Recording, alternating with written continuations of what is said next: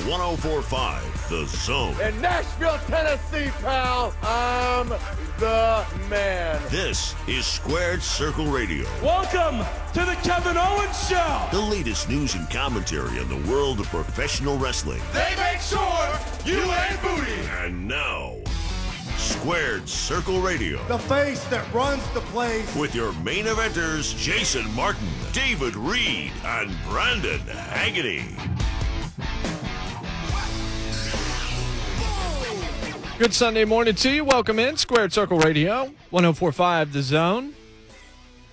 Talking pro wrestling, we do it every single week at this time here on The Zone, along with Brandon Haggerty. I'm Jason Martin. David Reed completes our faction, but he is still out, recuperating, recovering. Look forward to having him back in the saddle here real soon. Good news is, seeing as how he's kind of on respite from the program, he doesn't have to watch Stomping Grounds tonight, which...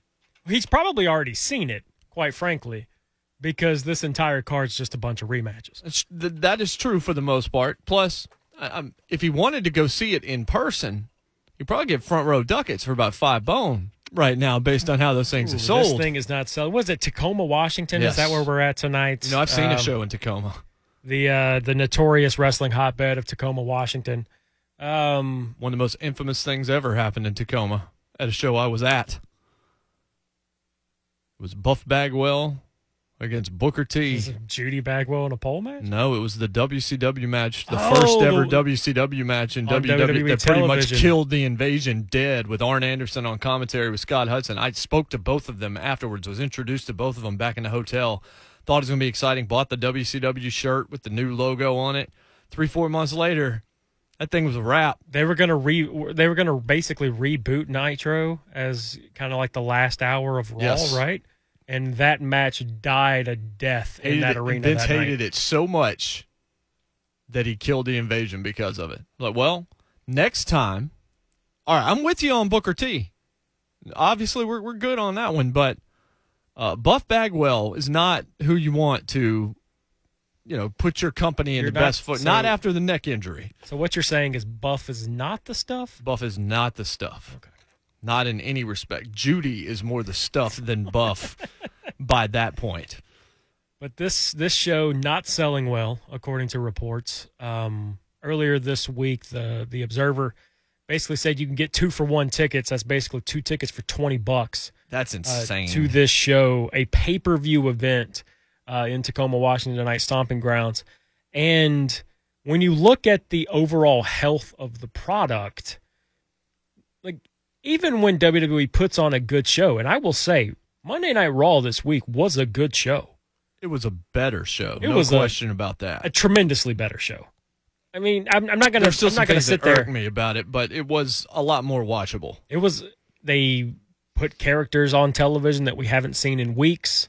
We saw, you and I were talking about this last week. Where the heck are the War Raiders? Yep. Well, Viking Raiders, War Raiders, whatever the crap they're called. The War Marauders. I've heard maybe they might be changing it again. Whatever. But they were actually on television again on Monday. It was a quick squash. It didn't really do anything, but at least they were on television. You saw Anderson and Gallows on television for the first time in a long time on Monday. They lost, but maybe this story with them and AJ Styles is going somewhere. It'll be good to actually see those two guys on television on a semi-regular basis again, because they haven't been in months. Yeah, until they leave. But that's a team that hasn't really. No, you haven't seen them. You could probably anything. count on two hands. One hand, probably in the last 6 months. How many times I was going to go back to about August of last year. You remember I'm talking about like 9 when months. They first debuted? They showed up hot in they black were? T-shirts and jeans and they jumped the rail on the Usos. Like it was the Usos. Sort of like the NWO. You were like, good. This is exactly what these guys should be doing. And they did it for like 2 weeks, and that was the highlight of their entire WWE run, pretty much. That was the peak. That was the peak right there. And they haven't done anything ever since. I would like somebody, if we have somebody in the listening audience that actually knows these statistics, you could probably count on 2 hands the amount of television matches those two guys have had since August of last year. And I'm talking, that's 9-10 months at this point, 10 months. And it's not like they're not talented. Very talented. And Carl Anderson got himself in the best unbelievable shape. shape. Yeah, best shape of his life. Like, unquestionably the best shape of his life. Like, how is that guy avoiding catering? Because that's all he does at shows is catering. Yeah, that's exactly right. So hopefully that means something. And, I mean, AJ's not doing a whole heck of a lot right now either, so you might as well put them together because at least the hardcore fans will appreciate what that means, what it represents, even if it's just kind of AJ's there. not cleared yet. Yeah. The expectation is he'll be cleared pretty soon. They've got a tour of Japan coming up July, somewhere around there. Like we're getting to the end of June at this point. I know it's coming up, and they've already promoted that the club is going to reunite on this tour of Japan. They're also going to have Triple H among their ranks because apparently Triple H just has a checklist of places he wants to work, things he wants to do, groups he wants to be a part of. A checklist of stables that he's going to be part of Factions he for wants one to. night. Yeah. The Shield last year, now it's the club. Yeah. There's not a whole lot left that he can do. Like I said, if he becomes the third Young Buck, that's going to be the big one. He joins the elite. He's going to be part of the elite. Yeah, that's going to be the one that I don't think people are going to have seen coming. So you talked about how Stomping Grounds is pretty much running things back, and we're going to talk about it, and we'll talk about that card in detail later on in the program. But advertising for Extreme Rules, which is the month following Stomping Grounds, is advertising, and of course this could change. Baron Corbin versus Seth Rollins in a tables match, and Roman Reigns in a handicap match against Shane and Drew McIntyre. And the same stuff. Just too. I think it was all the same. So if Baron Corbin and Seth Rollins are having a tables match, Seth's going to win. And then Corbin's going to call for some match where he could win without having to pin Seth Rollins. That's kind of the only reason. But the dumbest thing about this whole deal, to me, the Corbin thing, the special guest referee stipulation makes no sense logically. Why would anyone watch a company where a villain gets to pick a referee, to hand pick a referee, to try and just beat somebody because he can't do it the other way? Like, it does not make sense why a promotion or why any structural organization would allow something like that to happen. And that's the thing. I was actually about to bring this up. The only thing that we're really promoting about this show tonight is who is going to be Baron Corbin's special guest And that's referee. because no one believes Baron Corbin can win because he's got zero credibility at this point. Like, they've been teasing this for weeks. This has gone through multiple incarnations of who it's going to be. It was Elias to kick off the show on Monday, then EC3, Eric Young, who looks really weird. He does look strange, doesn't he? Eric Young looks like a creator wrestler from SmackDown versus Raw 2007. Yeah. Like, that's what he looks like right now. It's not a good look. It's not a Just it's not, doesn't a, it's stand not a out. look that needs to be on television No. from week to week, to be honest with you, as talented as that guy is. But we went through all of that, and then we had it on Tuesday. Well, we don't actually know who the special guest referee is. And I don't know if WWE wants you, like, is that their hook? That has to be the hook Is because that- they know is the that- match ain't a hook. Is that what's going to get you into the building? Is which, like, undercard guy did Baron You know Corbin how convince bad- to be the special guest referee? When they have mystery opponents and stuff, we've talked about this before on the show. Remember the time it was Jericho that one time? And then once it burst, like, usually these are not good payoffs in the end. Like, whoever this is, it's probably not going to be all that interesting. It ain't going to be Brock because that doesn't make any sense. There's no logic behind him being the special guest referee because he can go and cash in anyway. Like, he doesn't need to be the ref. He can go out and kill both of them and then hand a briefcase to somebody, and, like, it doesn't matter. So it's going to be somebody like when it turns out to be Bobby Lashley, don't be surprised. When it turns out to be Robert Roode for no apparent reason, don't be surprised. Like, don't get your hopes up that this is going to be some gigantic. It ain't going to be Bray Wyatt. You know, it's not. There's nothing.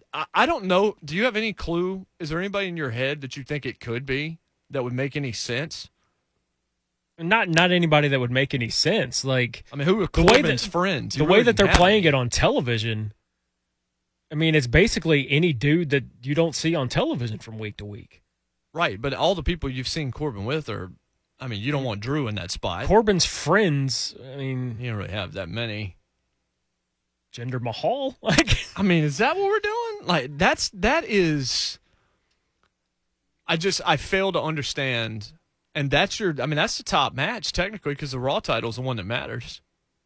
Truthfully, even though Kofi's been booked a lot better, I mean, they're in a cage match tonight that the heel called for to stop outside interference, which is amazing in itself, which, of course, I would say indubitably means that Dolph's going to have help and still lose. At the risk of bearing the brunt of criticism from our listening audience here, because I am well known to anybody who has listened to this show for the last 5.5 years as a quote-unquote hater of Dolph Ziggler. This man has been back for 4 weeks now. You're a hater. I'm done with it. Remember that article that I wrote that he replied to? Yeah. I remember that now. Yeah. You're the hater of That's this what show. That's why I'm looking at you. I'm like, I know you're not that big a fan, but I'm thinking I might tip the cake on this one. Yeah, he's actually responded to you being a hater in the past. I'm just an invisible hater. Dolph Ziggler, man, he's a terrible actor. He's an awful actor. The way he delivers dialogue, the way is he's the delivering worst. this story right now. First off, it's basically the same promo he's been cutting for the last 6 years. Why not me? About how he's better than everyone else and why am I not getting the opportunities. It's a different spin on the same thing he's been cutting for 6 years. Win a match. But he's like turned up to 14 or 15 when the dialogue needs to be at about a 6. Like this dude, Who was it? I think I heard Wade Keller say this week. He said Dolph Ziggler is the guy that's trying to get the lead role in the high school play. He's and so like he's William overdoing Shatner it. So he's acting out there. overdoing it on stage, and it makes everything he does look infantile and terrible. And he's right. Like the way he enunciates, the way he screams, none of it is natural at all. I bet you could write some of the best dialogue in the world for him, and he couldn't read it. I haven't seen his stand-up act, but I have to imagine it's better than this. This is bad. I don't want to hate Dolph. Like, Dolph's athletic, and I've enjoyed watching him work at times during the years. He's had a good talented feuds. guy. I enjoyed him and Drew, actually, a little bit last year when they were doing the little tag deal with Ambrose and Rollins. Like, that worked out pretty well. I thought Dolph and Miz had a pretty good program a couple of years ago, too. Problem with Dolph is he can't figure out how to be unique. So, one, he tried to be Shawn Michaels. And now how could he watch himself read this dialogue and not recognize, ouch, guys, this ain't good cringy. at all. It's cringy. It's terrible. It's absolutely terrible. When we come back, we said we liked Raw, and then we kind of started talking negatively about it. But there were some things to like, and I want to dive a little bit deeper into the Firefly Funhouse segment from Monday night, which may have been the last one, possibly. Are we actually going to see Bray Wyatt? And Brian Alvarez raised a really interesting question that may carry us through the rest of the show. We'll tell you what that is next as well. Squared Circle Radio, 104.5 The Zone. So, is this on? Yo, Jimmy, hit me with that Triple H. Yeah, you let the music keep playing, Mr. Dumb. Welcome back. Squared Circle Radio. It's our time here on 104.5 The Zone. Triple H going to enter to this when he joins the club in Japan. Just waiting for him to join like Suzuki Gun while he's over there. Show Is he up in the make G1. Is he going to make the club also ride tricycles to the ring? Bobby's World. Paulie's World. That's Brendan Hagney. I'm Jason Martin. David Reed will be back with us soon. We're on Twitter at Zone Wrestling. You can follow us there. So we'll talk about the Firefly Funhouse here in a second. There were a couple of things that I heard this week from the wrestling media that I found intriguing. One of them regards an injury that happened this week, and it actually relates to the music you just played, so I'm going to go there. I wasn't planning on it, but sometimes content can come from the ether. Lars Sullivan, hurt, out 6 to 9 months. You sent a message to us in our text chain and said that's probably about the end of him, and a lot of people agree with you. So I was listening to the other side of that argument, and this was Brian Alvarez saying, here's the thing.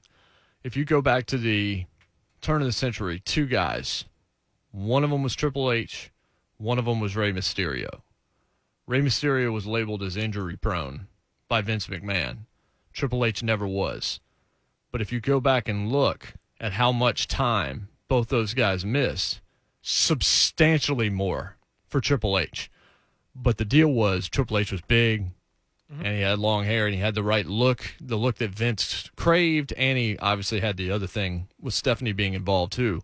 But Ray was healthier than Triple H for most of his career, and Ray was labeled injury-prone and kind of pushed off to the side because of his size. All that to say, his belief, and I just think, no, Vince is going to give him a million chances because Lars Sullivan is special in the eyes of Vince McMahon. If this were any number of other guys, this would be it for him. But Lars is too important to Vince. Vince thinks he's superstar level potential, and so he's going to get the opportunity to just show back up like nothing happened in 9 months. Before I go off on like the same tangent that I've been going on Lars Sullivan for the better part of the last 6 weeks, I know that's getting old to listen to.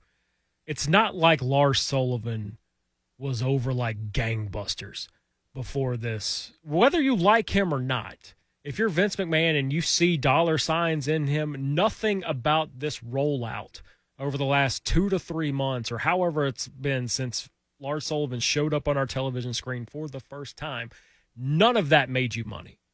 Yeah. You didn't make a dime off of Lars Sullivan over the last 2 to 3 months. And not only that, you didn't make any money in NXT either. A lot of your audience just doesn't like the guy. A lot of the audience went back and read those posts that he made on a bodybuilding forum from 8 to 10 years ago that are quite frankly like troubling. Like, I'm not going to say they're like heinous or anything like that, but they're not a good look.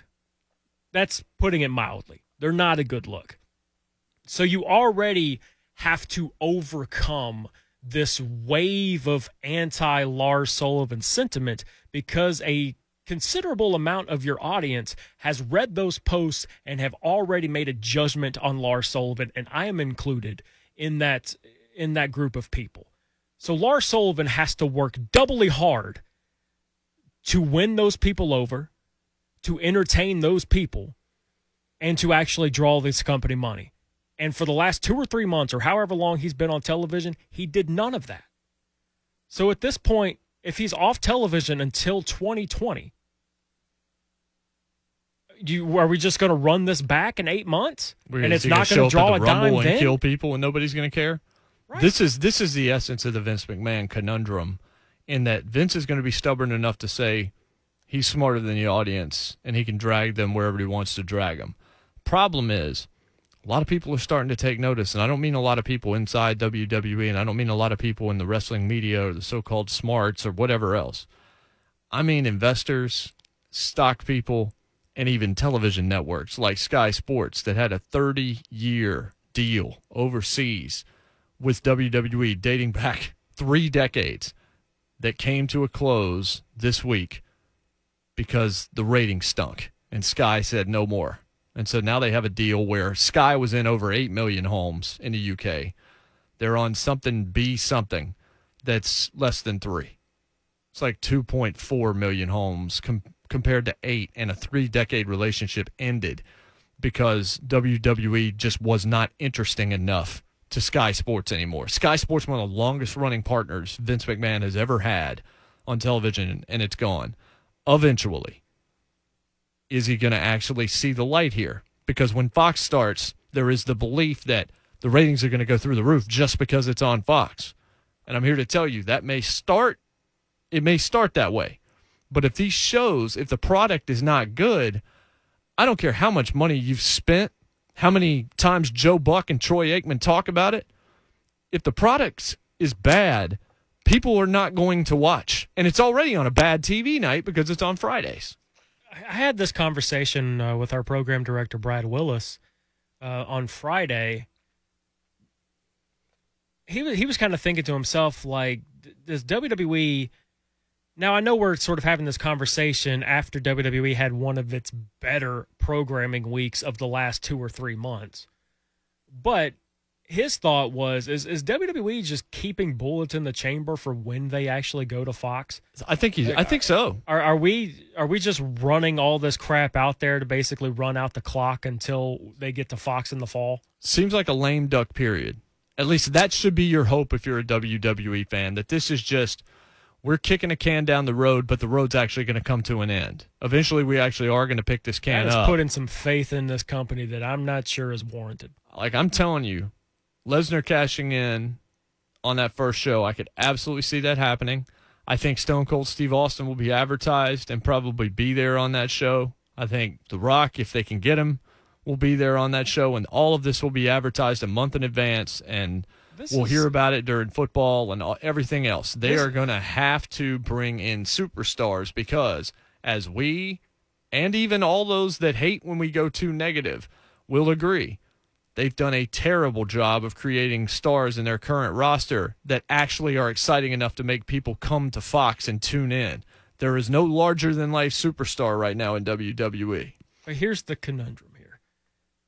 Instead of playing the four corners offense for 6 months until you debut on Fox, you know what you could have used that 6 months to do? Get people Build hot. a star. Build more than one. I mean, just write good television and make the momentum feel positive on the way in the door, as opposed to all of a sudden, boom, brand new after this is the everybody's been in malaise. This is the thing. Like Raw was pretty good on Monday for the most part. Like there's always going to be problems with a 3-hour show that you can nitpick. There's going to be segments that don't work. But for the most part, a 3-hour Raw on Monday was actually pretty good. And I'm sure the ratings numbers weren't great for Monday because they were everyone's expecting at this point what they've gotten for the past 2 months. And a lot of people have tuned out of Raw. Like they might read recaps, they'll check out highlights on YouTube or something like that. But instead, they're not actually watching 3 hours of Raw from week to week like they used to, because the product for the last 2 or 3 months has been terrible, largely terrible. So the thing is, WWE probably looks at that Monday rating and say, well, we tried all this new stuff. We put all these other guys on television that haven't been on television for a long time, and it did nothing. Well, we're going to have to do something else then. That's not how you build good television. No. Like it doesn't. You don't put on one good television show and 7 million people come and watch it. Like you have to build this thing over and over and over and over. You have to put on a good television show week to week to week, and then after 2 or 3 months, maybe people are watching. Yes, it's got WWE a trend. doesn't view that way, though. No, they absolutely do not. That is not how you build a television show. You're right, this week was better, but what does it matter? This card that they were building to is trash. It just is. This is a pay-per-view card on the WWE Network that I can honestly sit behind the microphone and tell you I have zero interest in seeing outside of one match. And it was a match that was built literally on Monday. It was right. It was built on Monday, and it's very possible it gets 6 minutes. And we're, of course, talking about Ricochet and Samoa Joe. Yeah. But there's been a lot of bait and switch in the eyes of some. I don't think Daniel Bryan and Seth Rollins is what you would have wanted that to be. If you wanted to make that matter, that was a fresh match. This match had never been done before, and it should be huge. So they do it on Raw, and it doesn't even pop a rating. It holds on to the rating, but the ratings numbers on Monday were up a little bit short of 5% from last week. Let me tell you what that means, ladies and gentlemen. That means that WWE did what they do usually against the NBA Finals without the NBA Finals. That's not good. It's not good at all. It was like a 2.24 million, I think, that watched it, and very close to 2 million or underneath in that third hour. And that third hour, you had Daniel Bryan versus Seth Rollins. That's a WrestleMania main event if it's built right. That's the last great babyface in WWE. The last one that really captured people was Daniel Bryan. And Seth Rollins, who I think you could try to build into that guy should you want to, but they haven't seemingly got it right. And I thought Seth was I thought it was pretty solid with the little chair angle that they were doing throughout the show, even though, okay, you're going to hit me with a chair. That doesn't mean I'm not going to be the special guest referee. Like, chair shots don't matter. Apparently, if Seth Rollins hits you You're with a fearful chair, to get you hit with are a chair. done. Like, you are now out of the running for being the special guest referee. So this is a question. We'll tease this, and we'll come back on the other side, and we'll talk about it. This is something you can certainly tweet us at Zone Wrestling. The question that was asked, or that Brian Alvarez posited this week, that I just found fascinating was, how do you build the star going into 2020? How do you make a new Stone Cold Steve Austin? And so he laid out how it's been done since the 70s. I don't know if you can do it based on how it's always been done, but we need to try and figure out if that guy actually exists on the roster or not. So we will kind of deep dive into that. Stick around. Squared Circle Radio here on 104.5 The Zone.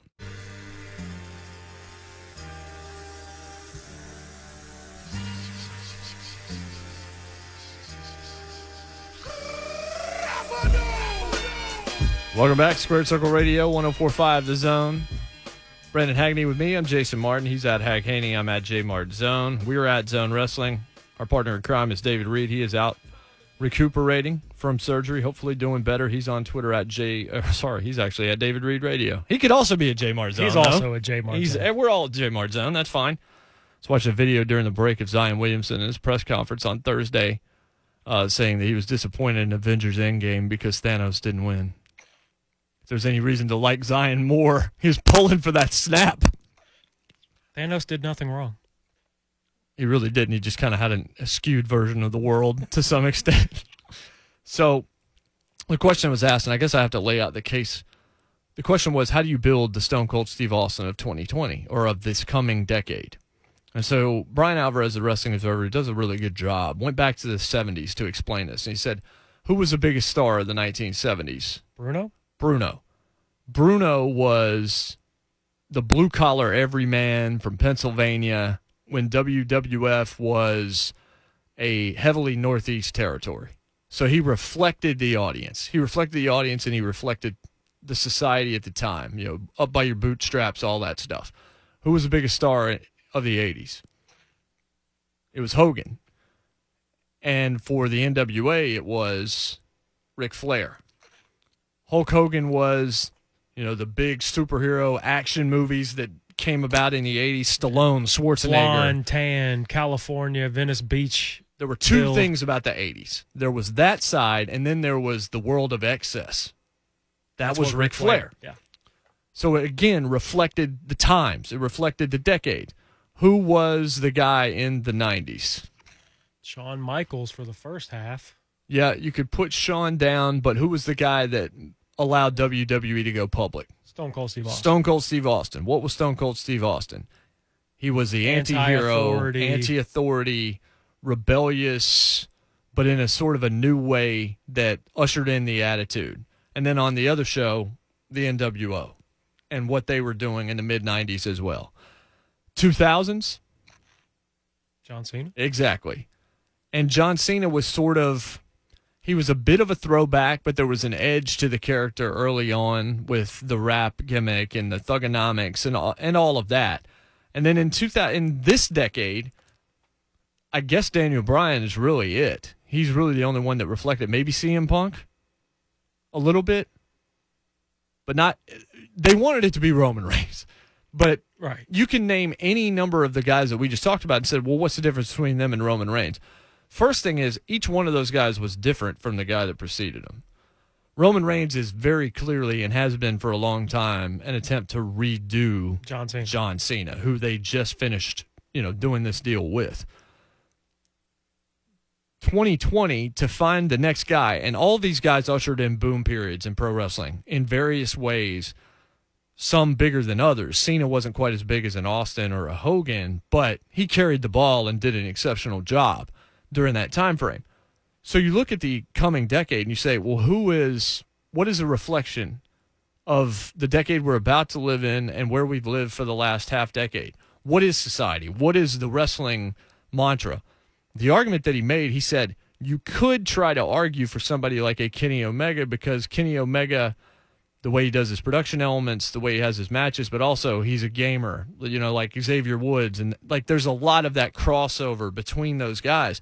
And that if you want to find a new boom period for pro wrestling, if you want to find the guy, then you find the guy that actually replicates what society looks outside, because that will draw them in. The problem for WWE is you have to find all of that in the package Vince wants to look at. You also have to find all of that through the eyes of a 70-plus-year-old man. Right. Who probably doesn't understand today's society, quote unquote. You remember we had that discussion a few years ago about what Sami Zayn could be, about what a great babyface he could be before he came. This is before he came up to the main roster. That the last great babyface was Bret Hart, and we talked. I think we mentioned Rey Mysterio as kind of being on that periphery.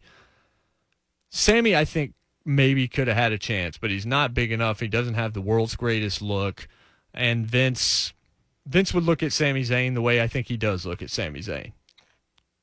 I don't even know if Jim Ross is around to say he's a good hand.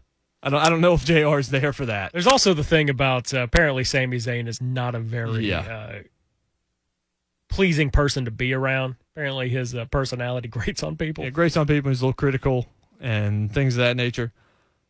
But is the guy on the roster now or somebody that we don't know yet?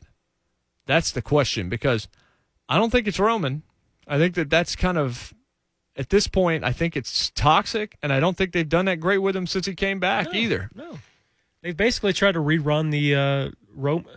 I feel like we have one play in the Roman Reigns playbook that we've been running over and over and over for the last 3 years. Roman Reigns versus the Authority. Like it's basically the Stone Cold Steve Austin play. We've been running the same play for 20 years, except Roman Reigns is not Stone Cold Steve Austin. Yeah, there's that. And nobody that he's going up against is as compelling as Mr. McMahon was. And not even character 20 years later is what Mr. McMahon was in 1998. Yeah, and then there's the problem that we all know how much they love Roman Reigns. So it's hard for us to see through these people that are trying to hold Roman Reigns down when we know they're Roman Reigns' biggest cheerleader. Even though that was true for Austin as well, Roman we've just seen as AstroTurf for such a long period of time. So I'm looking at the roster, I'm like, who have they screwed up with that could have been the guy that maybe now can't be the guy, but who had the right stuff to maybe be the guy? I don't know that the list is all that long. I think Seth might have had a shot, and maybe they still have a little bit of a shot. I don't think he can be the guy. I still think Kevin Owens could have potentially been the guy, because Kevin Owens was a... Does anybody know Owens?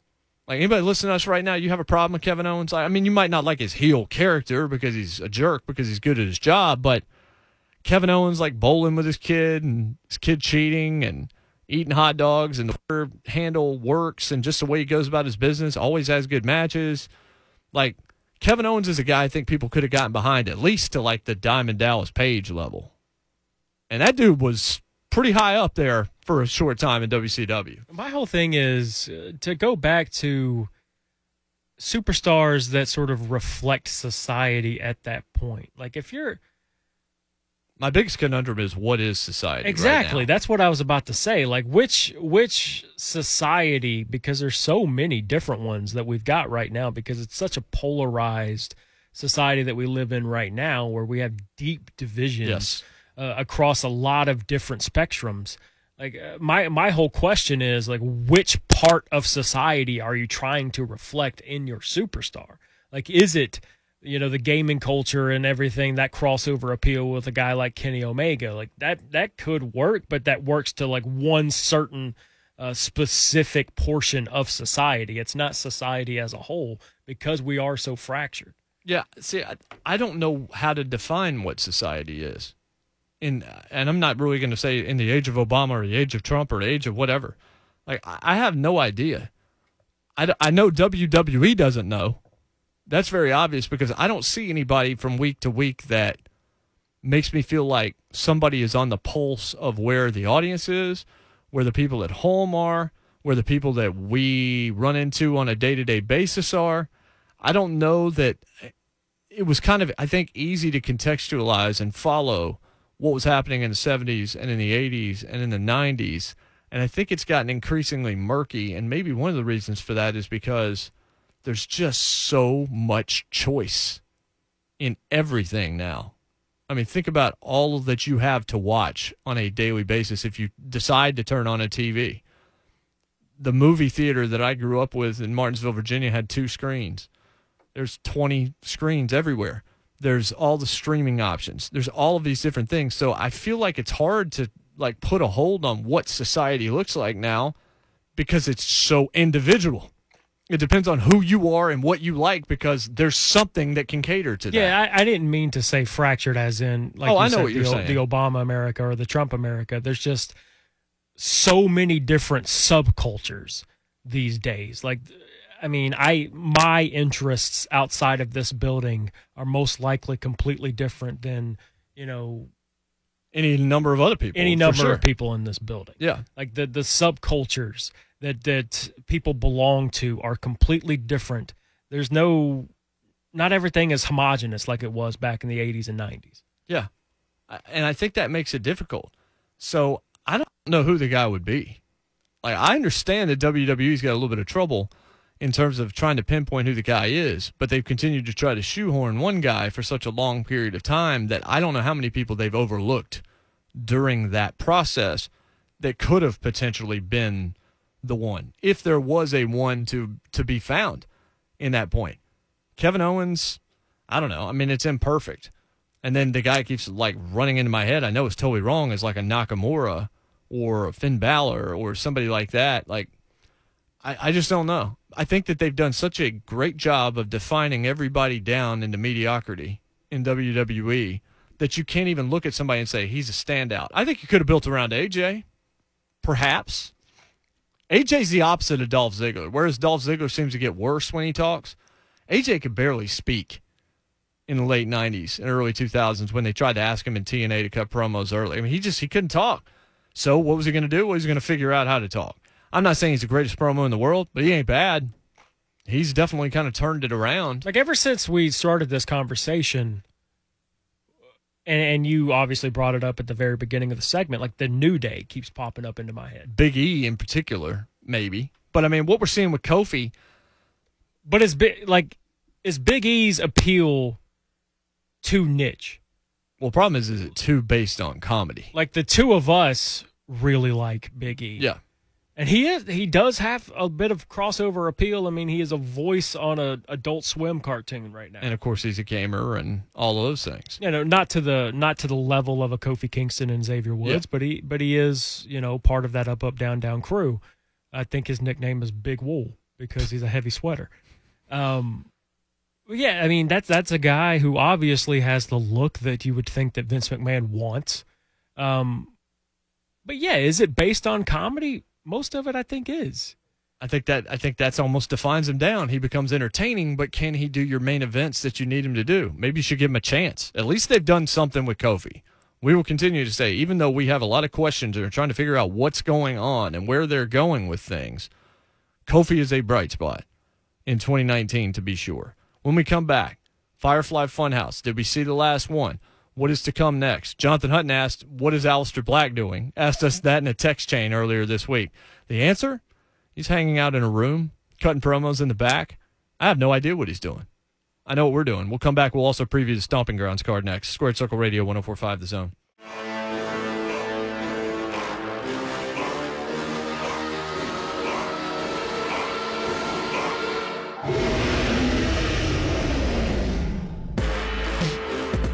Final segment, Squared Circle Radio here on this week, on this Sunday morning, 104.5 The Zone. Brandon Hagney with me. I'm Jason Martin. We're on Twitter at Zone Wrestling. Stomping Grounds tonight. Probably we'll watch it and talk about it on Twitter. This one's all you, bud. Bayley, Alexa Bliss. We did not talk about this, but that was a great segment on Tuesday night. It actually was. That was a very, very good segment because it actually sounded like two women should sound as opposed to like catfighting idiotic dialogue back and forth. I'm glad we actually got to this because that was a legitimate highlight of WWE programming this week. The Moment of Bliss talk show is not one that I particularly enjoy from week to week. I feel like we have so many of these. Ms. The TV. Kevin Owens show, Ms. TV, A Moment of Bliss. At least the electric chair didn't stick. Oh, jeez. Yeah, at least that was only a one-time thing, thank God. But yeah, I mean, we don't need three of these going on simultaneously. But I actually thought that was really good. I mean, both of them brought the fire. And I'm still interested in how Nikki Cross fits in all of this. Well, I guess it depends on what's going to happen with Alexa. Because what would be most interesting, I think, is for Bayley to actually turn heel here and for Alexa to stay babyface. with Nikki Cross and for it to finally be revealed that what Alexis said about Bayley is true. Because a lot of this is based on one Cody Rhodes comment about Kylie Ray and about how she actually is her character off screen and Bayley is a total fiction. Her character is totally created, that whatever her name is, a real-life character, that she's not like that in real life, which I don't know what that means. Like, I don't know why Cody would say that, but I think you have the opportunity here to shift Bayley into this, yeah, she's a total fraud. We haven't seen Alexa as a babyface. Alexa's likable when she wants to be. She's a great heel, too, but she's a great talker. Maybe leaving her and Nikki Cross together for a little while and then switching her, obviously, later would be better than doing it this week. NXT, when she was wearing, blue tutu and blowing glitter into the camera. Yeah, I'm not really discussing that one, but yeah, you're right on that front. But on the main roster, she's pretty much been one character. So they have an opportunity here, and it's interesting what they're doing with Nikki Cross. The other thing you could do that no one would see coming is Nikki's the one that turns that would and actually be pretty destroys cool Alexa Bliss and goes crazy. That Nikki Cross has been the mastermind behind all of this stuff. She's the one that's putting out everything on social media about Bayley and Alexa Bliss. The lazy thing is just for Alexa to turn on Nikki Cross. That's the one thing I don't want to see just because it's so obvious. Yeah, and we've seen it a million times. Exactly. Like, that is literally, we talked about, the Stone Cold Steve Austin playbook in the last segment. That's the Alexa Bliss playbook. Like, how many times did she stand in front of a live audience and then cut one half of a very genuine, very heartfult promo? Even where she was like almost tearing up. Yes, absolutely right. So there are a couple of options they could go with that I think would be interesting. And I would love to see Nick, because Nikki immediately matters if she just destroys Alexa. Yeah. Because that's more the Nikki Cross character that we saw with Sanity, and we could maybe go back to a little bit of that. But they could build this and let them be friendly for a couple of months and let this thing play out to lead to SummerSlam, maybe, because they'll have 28 matches on that card. There's probably room for Nikki Cross and Alexa Bliss. Roman Reigns and Drew McIntyre, we saw it at WrestleMania. We've seen it on TV. We've seen it in tags. We've seen him run in during Shane McMahon matches. Shane's probably going to be involved here. Can't imagine Roman loses, but maybe. I don't know. I don't know that it hurts anybody at this point because Roman's just kind of treading water. Drew is somebody that I hope they're going to do a lot more with.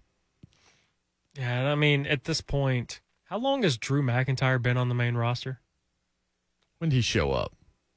Superstar shakeup in the fall, maybe? Wasn't it around that? Didn't he show up around the time him and Dolph got together? That was pretty quick. It was like a year ago. It's been about a year. Maybe not quite a year, but yeah. Well, we're in June. Gosh, we're almost in July. So yeah, it's been about a year. Yeah, and we haven't really done much of anything with that guy.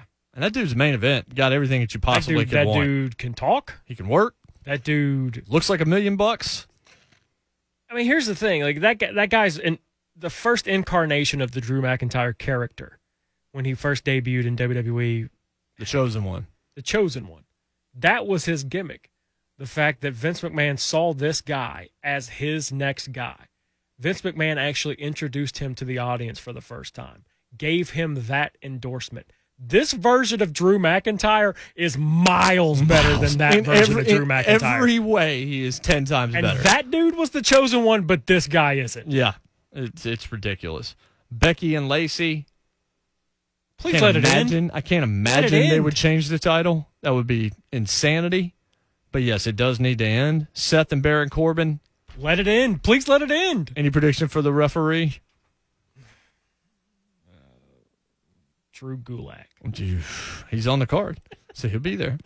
Kofi and Dolph in a cage. Look, the match itself will be fine. There's not going to be anything wrong with the match. If they put that title on Dolph, this is the last episode of Squared Circle Radio. If Kofi loses, it better be to Brock Lesnar. That thing's on wax, man. Yeah, right. I mean, people just heard that. It's fine. Mark it down. If Dolph wins tonight, we're just going black from 7 to 8. I'm done. It's just going to be dead air from 7 a.m. to 8 a.m. on 104.5. Like, you're just going to hear nothing, and then you're going to hear Big Orange Sunday with Doug Matthews. Like, that's how this is going to go. You're going to think that the station is down. No. It's just that we refuse to work. Yeah. Samoa Joe, Ricochet, this one I'm looking forward to. Please give it time. Ricochet could easily be one of the top baby faces in this company. Time equals 4 minutes. I think they're going to give it 12. I think they're actually going to give this thing time. I might be a fool to say this. You think Ricochet wins this thing? I think he should. I mean, Samoa Joe, the way he got this U.S. championship, It being coming handed off to of him? the Rey Mysterio injury, like there's no momentum behind Samoa Joe right now, despite the fact that we everybody on this show loves Samoa Joe, and I think the vast majority of our listening audience does. But I think you would agree that he has no heat behind him right now. He's just willing all that he has because he's so good. That match should be the match tonight. It could be spectacular. New Day against Kevin Owens and Sami Zayn ought to be fine, but we just kind of saw that on TV this week. Yeah, we did. So I don't know why we saw it on TV either, but it'll be a good match. Nice, Akira Tozawa, and Drew Gulak in a triple threat match. That'll be on the pre-show, I would bet. It's going to be the match of the night. It'll be good. And then Daniel Bryan and Rowan against Heavy Machinery, a match we haven't seen, which makes me more interested in it, quite frankly. A lot of weight on the shoulders of Daniel Bryan in that one. Because of his own tag team partner and the other side of the ring? Yes. What do you think of Otis in the ring?